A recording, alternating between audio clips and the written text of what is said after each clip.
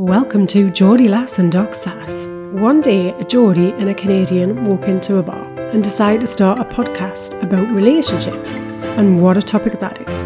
No subjects are off limits. Get in touch today with us at geordielass.com or email info@geordielass.com and let us know what you think and what we should talk about. Welcome to the podcast. Welcome, everyone. Miss Party. That is a husky one today, isn't it? Ooh, that's a husky one indeed. Hello. What were you up to on your time away? I wish I could say it was from me to partying, but it's not. It's sinusitis and phlegm, which is less attractive. Oh, gosh. Probably precipitated by travels. Because you're just around a bunch of icky people. Well, also around a bunch of students as well, as I visited my daughter in university. It seems like everybody has come back poorly. So my other half has now just got it. Oh. I had it for half of the time that we were away. Oh. And my daughter has also got a very bad cough and cold, also known as freshers flu. Oh, gosh. Which takes on another meaning in the pandemic, obviously. Yes. So, you know. Although I have to say, I was hugely, hugely relieved when I received a negative COVID test when I came back through the airport. Good. I genuinely thought it's just sinusitis. I've had it before. I know the symptoms. But there's always that little thing in the back of your mind that says, what if it's COVID? Yeah, absolutely. Good. I'm glad it's just the regular misery. It is pre-pandemic misery.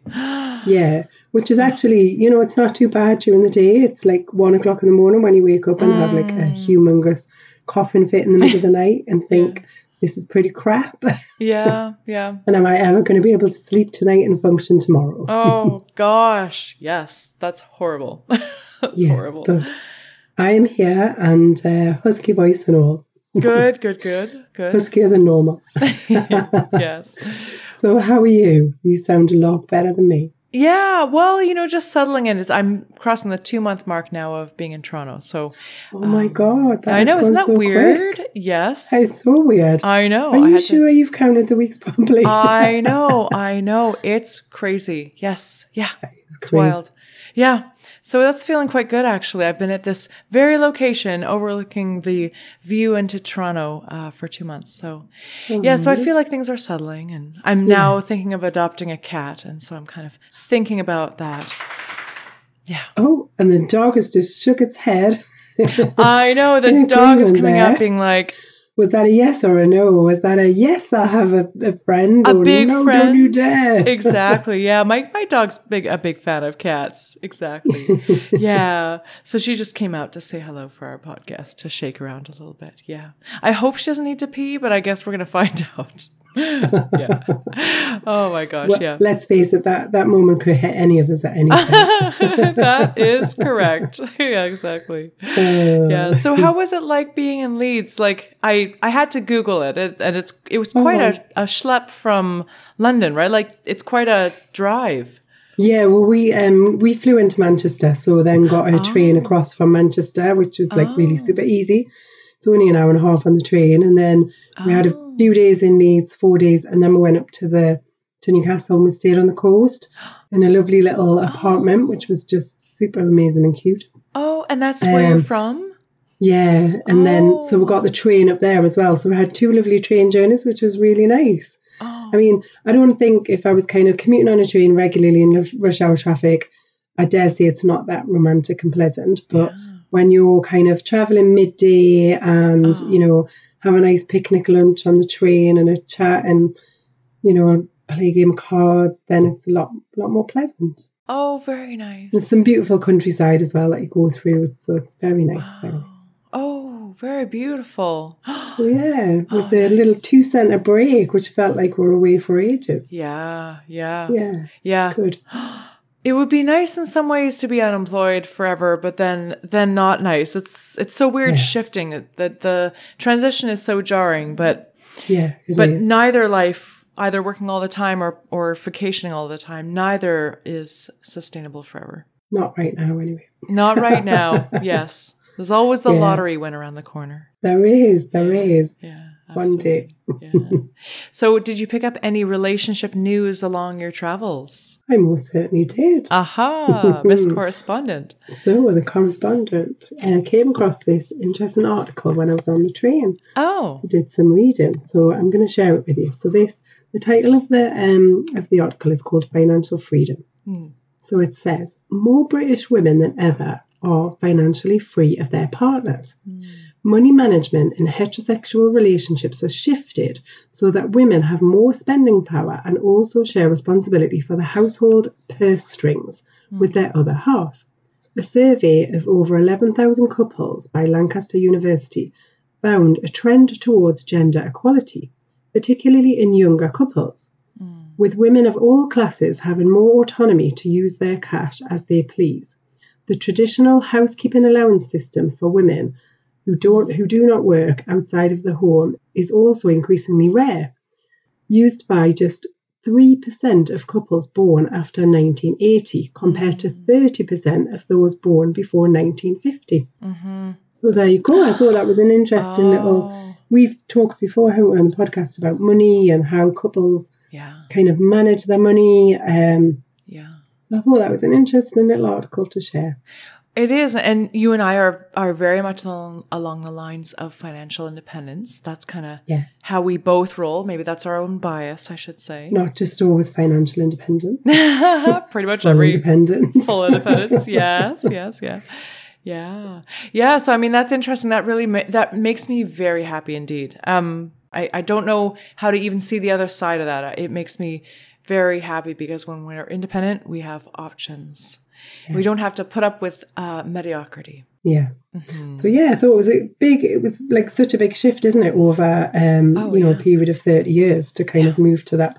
But I think I see a lot in couples, where actually it's the women that manage the money. Like I know somebody who's had his own business for years and his wife has worked kind of on and off.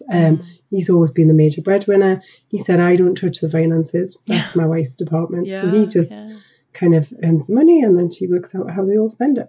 Oh, wow. Yeah. So it can work both ways, can't it? I guess it just depends on what works for you guys as a couple. Yeah. I think the one thing, so I always get a reality check from my lawyer friend, and her and I are, we go back to high school, and she was telling me a story of a very, very difficult case that she's on, where a young guy in his 30s has come under a major unexpected medical, like life-threatening medical situation. And it turned out that because his job is finance, he was the one who's kind of had everything with the mortgages and the wills and the whatever. And it so turns out, well-meaning, but nothing is up to date. And his partner doesn't know anything, not the bank accounts, not the will wasn't up to date. They have kids in a business, and that wasn't an intentional gendered thing. I think it was just a matter of that's just his profession, and that's right. And so a huge wake up call to say, and it's funny. My lawyer friend is saying, she's the one who carries the purse strings, and often her husband kind of checks out and is like, whatever, you've got it. And she always sits him down and is like, you have to know about this because, we could have an event one day where, you need to know the passwords to the bank and we need to know who our power of attorney is. So just kind of like a wake up call of one person may be the stronger suit in terms of finances, but it is really imperative that each know what's going on. You never know what's going to happen. Well, you don't do, and it's been that kind of that adult that grown up in the relationship, and I mean, often that's quite dull, isn't it? Yes. And people don't want to deal with all of the kind of financial side of life, but I see it on the flip side. I see it as if you know where your money's at and you're planning for your future and you've got your will sorted and all of those things. I see that's quite empowering.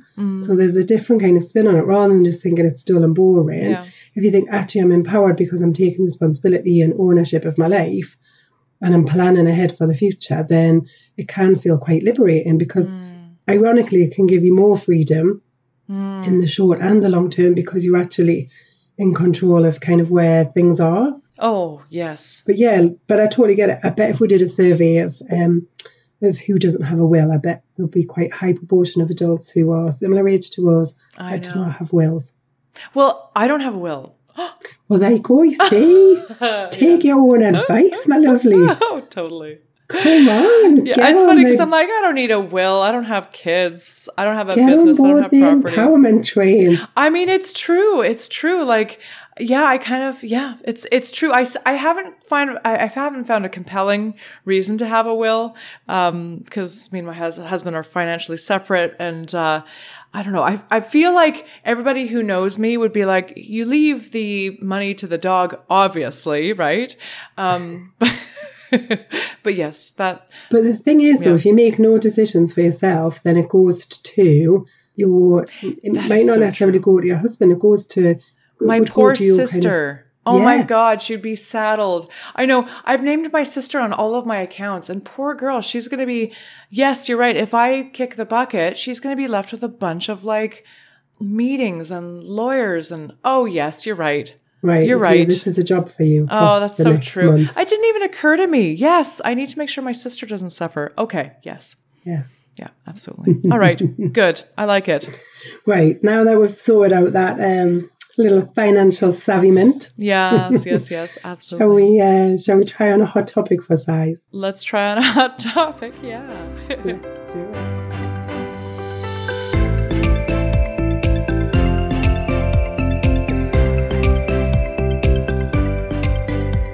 I'm actually looking forward to this one this week. Oh, yeah. Okay. The hot topic is judgment ruining your relationship?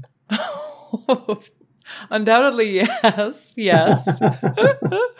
Oh, gosh, this is good. Yeah. It is good. Oh. So where do we start with this one then, Anna? Oh, yeah. So like we always do, I'm curious in terms of judgment. So can you run us through some of the different kinds of judgment that might pop up? I think, if we think about kind of judgment, it's judgment's having kind of like a real kind of strong view, isn't it, about something else or somebody else? Is that kind of how you would describe it? Yeah, just generally a belief that one person or both people, or that somebody is not doing something right, like right in air quotes, or that this is not the right way to do it. Yeah. Yeah, so it's that kind of like opposed view. It's not my way, therefore it's not the right way. There's kind of all of those things, I think, that come into it. Mm-hmm. And we can have judgment about ourselves. That can cause major challenges in relationships. Mm-hmm. We can have judgments about our partners. We might have judgments about their kids or their relations, close relations, their friends. We might have judgments about the type of work that they do. So there's all kinds of different areas where it can kind of creep in, but I think it's where we've got those real strong oppositions and we genuinely believe that we're right in the situation. And therefore, then you get this kind of real rub, don't you? But I think there's a definite split between judgment of others and judgment of self. And both will have negative impact. Yeah, and actually, I think often judgment of self creeps in and looks like judgment of the other, when it really is just an amplified version of the judgment onto themselves. Yeah, there's a whole bunch of stuff. There's you drink too much, you're not fun enough, you eat too many sweets, you're on your video games all day, you don't exercise enough, we don't spend time like the others down the road, like look at all their beautiful demonstrative anniversary parties and we don't have any of that. Yes. Yeah. And basically when you listen to kind of a big long list like that, it's like, well, why are you together? Yeah. But I mean, a lot of these are sounding familiar to me. So, I've uttered all, if not most, all of these. And so, there's a lot of judgment in a relationship. Yes. Yeah. And does it get in the way? Oh, yeah. I think it kind of casts a big shadow, doesn't it, over the relationship. So whilst we're sat in judgment, we're not in appreciation. So we're not appreciating the things that we have got. We're not grateful for what's around us. We're just seeing the things that we haven't got. So it's very much a kind of a lack mindset when we're sat in judgment. Right. And it almost diminishes anything that's good or positive that's happening. Yeah. Because those things might exist, but all of these other things over here are not happening. Therefore, kind of, it goes back to the kind of negativity bias that we've talked about before, where that kind of 5-to-1 ratio, we need a positive to negative ratio of 5 positive things to 1 negative. Right. So if we're kind of looking with judgment, then it's just a strong negativity, isn't it? That's constantly there. Oh, yeah. So we don't date and have all this judgment starting off. Well, maybe there's like the seeds of it. So when do you find that judgment starts to creep in? Because of course there's the honeymoon stage. This person can do no wrong. Oh, we're so right for each other. When do you find this starts to creep in? Or at what stage in a relationship do you notice that judgment starts to pop up its ugly head? I don't know so much about stage, I guess, but it's that bit where you switch from everything's kind of super fun and exciting to, oh, is this it? So there's that kind of like, it's almost like you're jumping off the boredom cliff. And then the little niggles start to kick in, like, God, they're always whistling or singing or like all the little kind of, and then it starts to... The annoyances. Yeah, and the things that maybe you weren't annoyed about before, maybe previously you were like, oh, that sounds really nice, I'm really happy. And I'm pleased that they're happy. Suddenly you start to see them as more of an intrusion. So some of the things that you kind of cherished in each other then kind of switch sides and almost become an intrusion. Yeah. And I think some of it can be kind of when that whole kind of boredom stage sets in, which is like, is this all we've got? Right? Maybe really comfortable with each other and you don't challenge each other in the same ways or excite each other in the same ways, or it feels like you don't put as much effort in.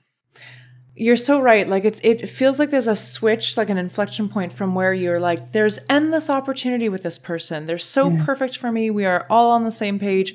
And then you start to see their behavior as getting in the way of your vision for your relationship. Like if only you would just fix these things, then we could get with the program and have our perfect relationship as I see it. And now all your stupid shit is just slowing us down. Yeah. So whether, And when you think about that, like, I mean, that's just madness, isn't it? But you're right, like you're totally right. It is that kind of, well, I have this vision. I know exactly kind of what we should be doing. You know, we should have our kind of weekly rituals or whatever it is that you've got in your vision for the perfect relationship. Yeah. But there lies the problem, right? There are no perfect relationships. Yeah. So you're measuring a relationship against something that's not possible. Yes. And you're living your relationship by your own personal contract that you've brought in, and you didn't share it with yourself. You didn't share it with your partner, and nobody knows about this set of rules that you're actually running life by. Yeah.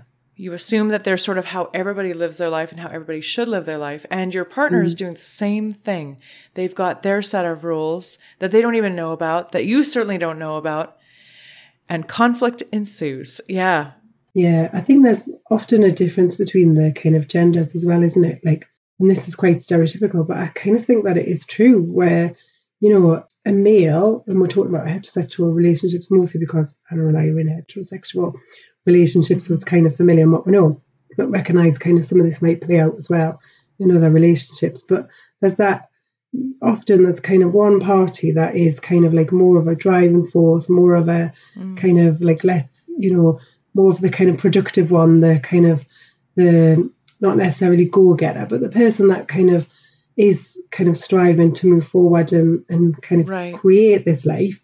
And then there's the other partner, which is the kind of, I just want things easy. I want it to be simple. I want to avoid conflict. I just want to get up in the morning and, you know, have my routine. I want to go to work. I want to come back and I just want a nice life. And I guess both parties want the same thing. We both want a nice life. But the question is, what does that look like? And how different is it for both of you? Yeah. I feel like we're straying slightly on this topic, though. No. But the thing is, there's expectations, too. So, like, there's, like, the really, you know, let's get going. There should be an engagement. There should be a ring. There should be a marriage. There should be we should be kids. We should get this house. We should get these assets or whatever. And then there's somebody, yes, you're right, who might be like, everything is fine. I don't have any expectations. But the problem is they do have expectations. They do. have expectations, and it comes out in other ways. And so both people, even the person who's like easygoing, who might be the male, like, I don't know, I'm cool with whatever. They're not cool with whatever. They're avoiding conflict, and they've been taught in their life, probably way, way long ago, that if you just keep your mouth button shut, then you can avoid rows and stuff. But the problem that I see in coaching folks is that it's not just that there's one demanding partner and that there's another person who's cool with anything, because nothing could be further than the truth. There's two people with unmet needs that won't communicate their needs, and they're trying to sort of push them in with their own agenda in their own way. But all those men out there who are like, I don't know, I'm happy. I've already got what I wanted. That is a big source of conflict right there. Yeah. Oh, are we straying? We might be straying. Yeah. Possibly straying from the hot topic. Yes. But it is stuff that comes up. But I think, going back to judgment, I think the other thing that kind of stands out for me is around that comparison factor.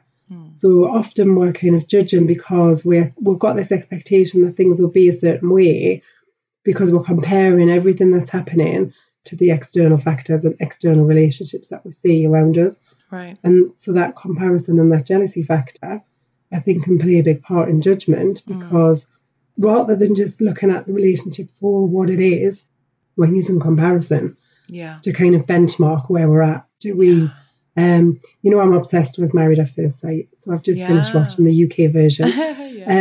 And that shows as a classic example, because they bring these couples back together to have this dinner party, and they do it deliberately, right? So that the couples are kind of judging about where am I? And the very first one that they did, and hopefully this isn't a spoiler for anybody that hasn't watched the series yet, but I'm going to go for it anyway. Turn off for 5 seconds. So the very first dinner party where they brought them back together, and the couples had got married, gone away on honeymoon, come back together, and they have the first dinner party. This girl who wasn't getting on particularly well with her partner, totally was not what she was expecting, couldn't really see why they'd been matched and couldn't make the connection. They arrived first, and all the other couples came in, and she asked every single one of them before she barely even said hello. So how's it going then? Are you getting on? How's it going? Are you loved up? And she was literally, there was that kind of frenetic energy that was inside of her, because she was desperate to know where she was in the kind of in the line of couples between kind of success and unsuccessful, because she knew herself that the relationship wasn't going well. She wanted other people to be having a tough time too, so she could validate her place. And she didn't trust herself to kind of just listen to herself. Yeah. And that was part of the problem why they weren't getting on, because she couldn't just let herself be in the relationship. Oh, wow. So there's something I think about this kind of, if we can release judgment, it's about going back to kind of, what is it that we want? How do I want to feel? Yeah. Does this relationship give me this? Often I think when we're in judgment mode, we're very much in head mode.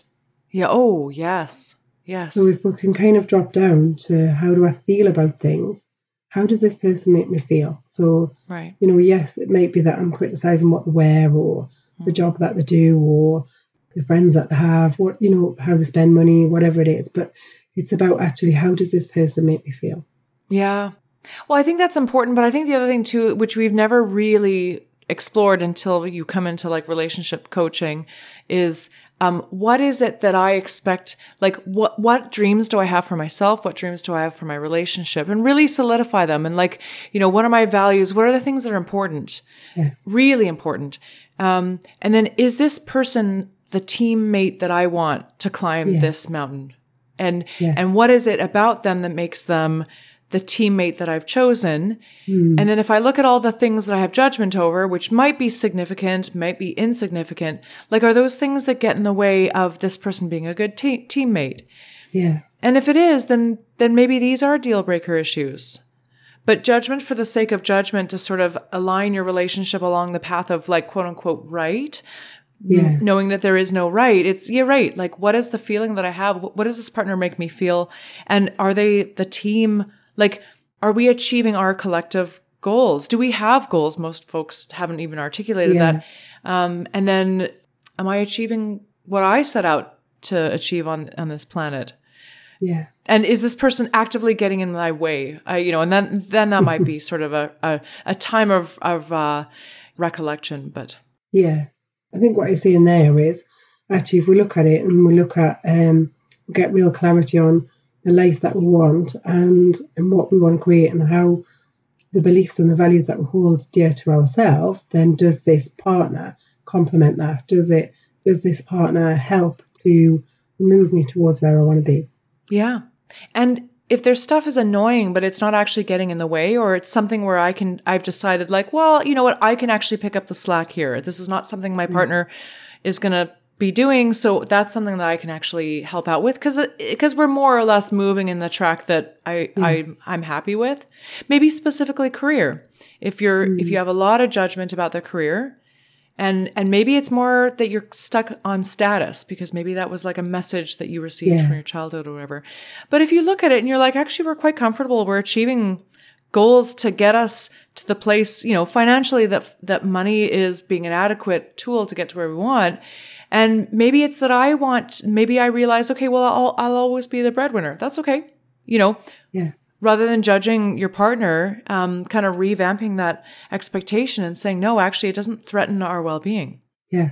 And I think money, again, causes quite a few challenges, doesn't it, in relationship, that whole money status thing. We get caught up in what we should be earning, what we should be doing. And again, I think that comparison factor really plays into that. When you see other couples that are doing things that you want to be doing. When we pare things back, I had this conversation when I was away actually with a dear friend of mine, and I think lockdown has allowed us to kind of just pare things back and really look at what's important. And sometimes it is important to be able to release some judgment, is to just pare everything back and see what's truly important. What's of kind of the greatest kind of value to me, what do I hold closest to me? If I had to pare everything back, where would I be? So release the judgment and just enjoy life. Yeah. Oh, that's nice. Yes. That is food for thought. I have a lot of work to do on my own. As always. I've learned two things. Get a will and start to look at your judgment areas. Yeah. I think judgment is a real tricky subject though, isn't it? It's a tricky one to understand where, sometimes to even understand where your judgments lie. We don't even know that we're being judgmental till maybe somebody else points it out to us. Yeah. Yep. No, it's not often that we're like, oh, I feel like I'm very judgmental. It's generally an observation that somebody else makes on our behalf. Yeah, it is. That's true. So hopefully a few tools there to start to look at your own judgment, because there is some. You're not immune. Yeah, I don't think there's very few people that I've met in life that are completely judgment free. Yeah, it is a natural thing to have judgment. Yeah. I think the difficulty is when it starts to cause challenges and get in the way of the things that you want to do. Absolutely well said. Yeah. So would you like a question? Yes, please. Let's go. Okay, let's do it.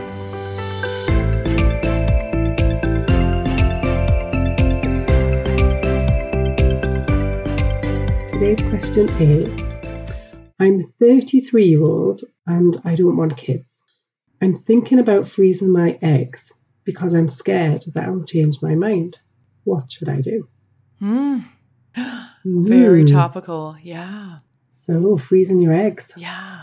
So I run, as I'm resuming clinical practice, I'm running into this a lot. Oh, and also with coaching, I have I run into folks who are kind of early 30s. They're not yet situated in the relationship or place in their life that they envisioned when they had these early assumptions that they would have kids. And so, it's certainly, there's a lot of companies that will certainly sell this to folks and capitalize on people's fears by kind of selling this, in air quotes, insurance plan. Yeah. Yeah. I'm yet to know of anybody who's actually used their own like cryopreserved eggs. So I'm deeply divided when it comes to this. I have many consternations. How about you? I think the thing that comes up for me is anybody that's asking this question clearly has some seeds of doubt as to whether they want to have children or not. Because I think that bit at the end there, I'm scared I might change my mind. would tell me that they're not crystal clear on, I definitely do not want to have children.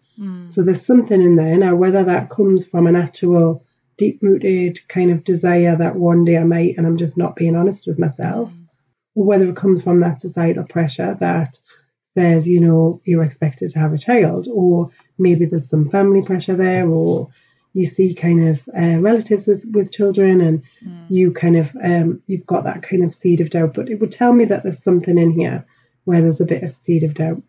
I think 33, I would imagine it is generally where that kind of biological clock kind of starts to tick. And I do think that's a real thing for women. Like, I think it's normal to have those feelings where you kind of think, oh, because, you know, we are told, and it is a medical fact that, you know, once you hit a certain age, then your fertility starts to kind of drop, and we don't have children as young as we used to, and we don't even form these like really strong relationships the same way that we used to at kind of like a young age. I mean, I was ridiculously young when I got married, but, you know, I then kind of went on and had 2 children.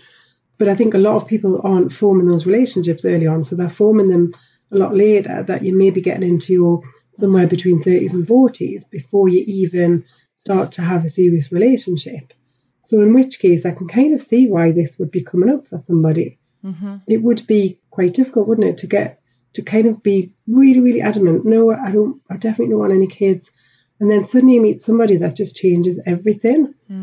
Because that can happen, right? So we go through periods. I mean, I remember when I met my partner that I've got now, when I was kind of like, oh, I probably would have had a third child. And I mean, I look back now and I think, oh God, I'm actually pleased that we didn't, because you look at just things, we've got kind of teenage kids, and to think like if I had a baby now as well, and just kind of like, I mean, it just comes with more challenges, right? So, and it's not to say that if we'd both agreed and would said, yeah, we're definitely on for it, I'm sure that that life would have worked for us too. But it's interesting how you can kind of change your mind. And once I then got to a certain age, I was like, nah, I definitely wouldn't now anyway, because I had in my mind what my cut-off point was age-wise. So I think things can change and do change. And so I guess that's the thing for me is, well, if that's the case, then what's the harm? And I guess the harm would then be what? There's a financial, well, there's a procedure to go through to remove the eggs. There's also then the financial cost that goes with it to store them and then insert them. I'm guessing. I'm going to revert to the doctor of the house soon. Yeah, that's pretty much it. As I just flounder away here. Yeah. So there's kind of, I guess the flip side is then that kind of, you know, that invasion, the cost, the time, and it might not work. So, but if on the other side, all of that kind of downside, that's something that you can swallow and you're in a good position and that's okay with you, then why would you not, I guess? Yeah. I think ultimately, like, and we are people who are always like, optimize your options, like get all our options on the table. And actually freezing your eggs, if it's not an actual tangible option, it makes it feels like an option. And so we're all about get your options on the table. You're looking at tens of thousands of dollars, but like, you know, again, for a lot of folks, they may be saving it for a lot of things. And that might be something that's really important. I think so my very clear bias is I haven't had kids, and I'm still at the age where it's like, you know, biologically it would be quite silly, but where there's so much, I can't hear my own voice amidst all the societal. I've had so many people tell me, you know, what are you going to do when you get old? You're going to regret it. And I guess for some, and I think that there's a few of us who actually, for some reason, it's just like the real desire to have kids has not grown strong in us. For some reason. But the weird thing about this guilt of like, will I regret it, is it's often other people's voices and we can't hear our own. And so a lot of us might end up freezing our eggs because we're playing into the fear that everybody's trying to tell us, you're going to regret this. Like and so we might go through an invasive medical procedure to buy an insurance plan, so that we can kind of listen to ourselves, but more or less kind of appease the voice of society, which, and honestly, you know, I don't think that anything in this conversation is going to change the fact that we still live by society's rules, and a lot of us will be doing things because we're kind of, pushed into a fear state by society's messages, and that's almost unavoidable, actually. Yeah, and I definitely hear what you're saying in terms of that pressure to have kids. I think that has eased off in, certainly in my lifetime, and again, maybe this part of that kind of judgment thing kind of creeps in. So if I meet somebody and they say that they haven't got kids, have never wanted kids, like I can honestly say I'm judgment free about that because it really is a personal choice.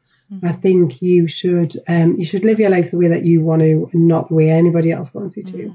Mm-hmm. And really looking at some of that judgment that might come in from other people, which I think is what you're saying here about the I'm scared, and it's trying to find the courage. But I think sometimes, going back to what you said there about not knowing your own voice, sometimes that isn't always societal pressure that means that you don't know your own voice. It's just that you haven't got any clarity.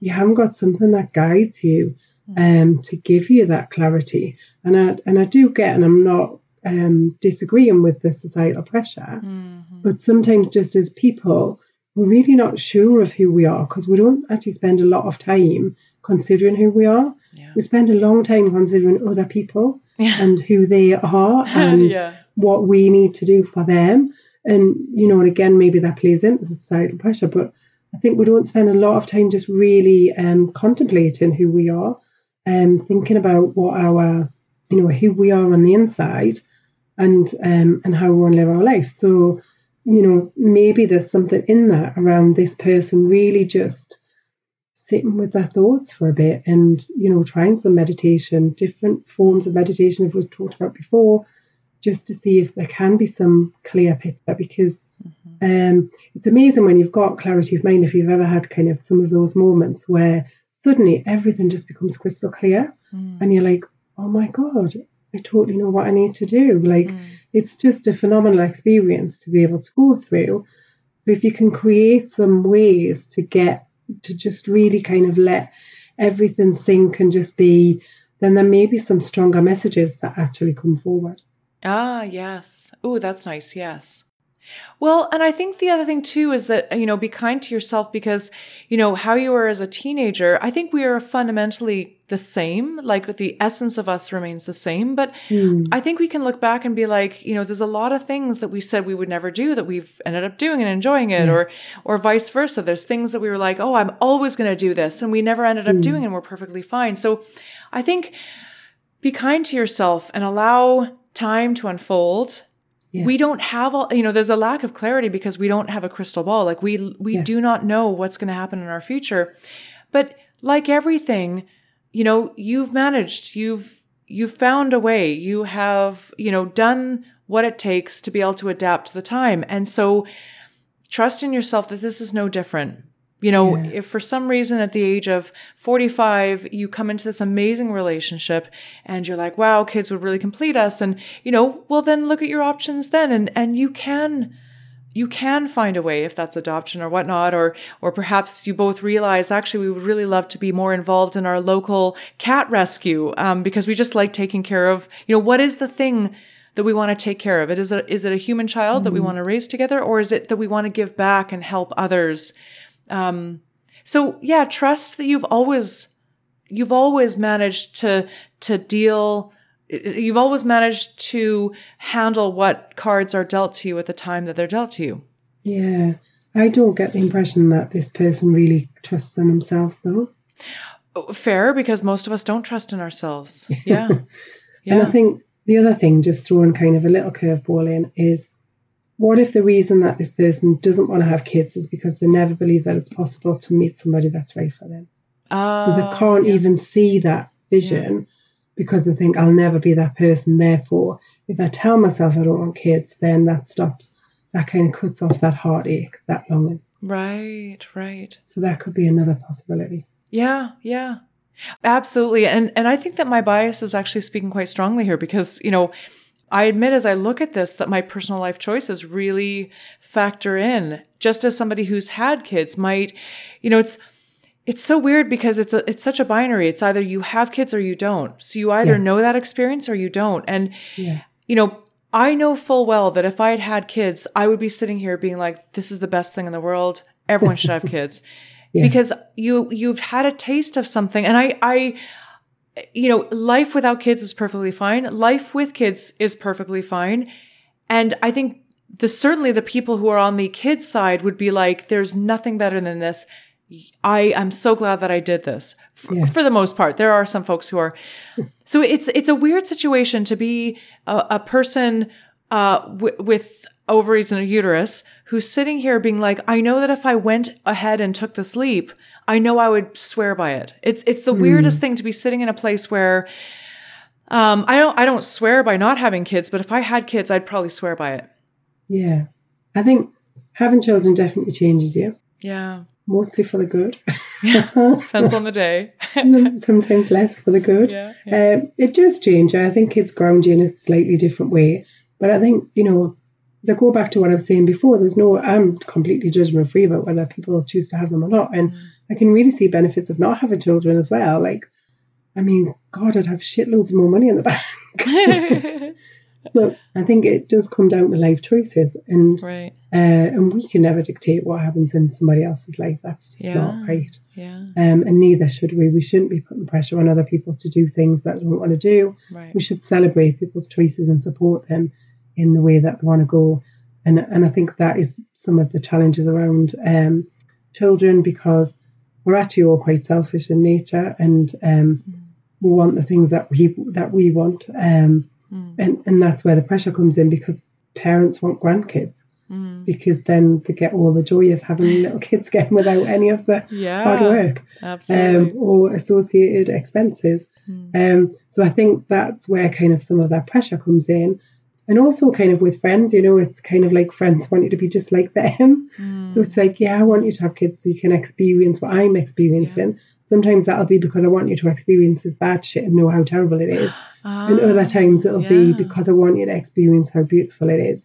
So there's that kind of side of it. But genuinely, I think get real clarity on who you are and what you want, and stick to your one path, right? Like, just choose your path. It's yours. Yeah. For some, and I think I've seen this before, is some who freeze their eggs, it is actually, they make a commitment to themselves to start to look for the things that they realize they actually deserve. So weirdly, the act of freezing your eggs can be that kind of turning point where you start to lean into finding that relationship, like really, like getting over any of these assumptions that you didn't deserve it and going for gold.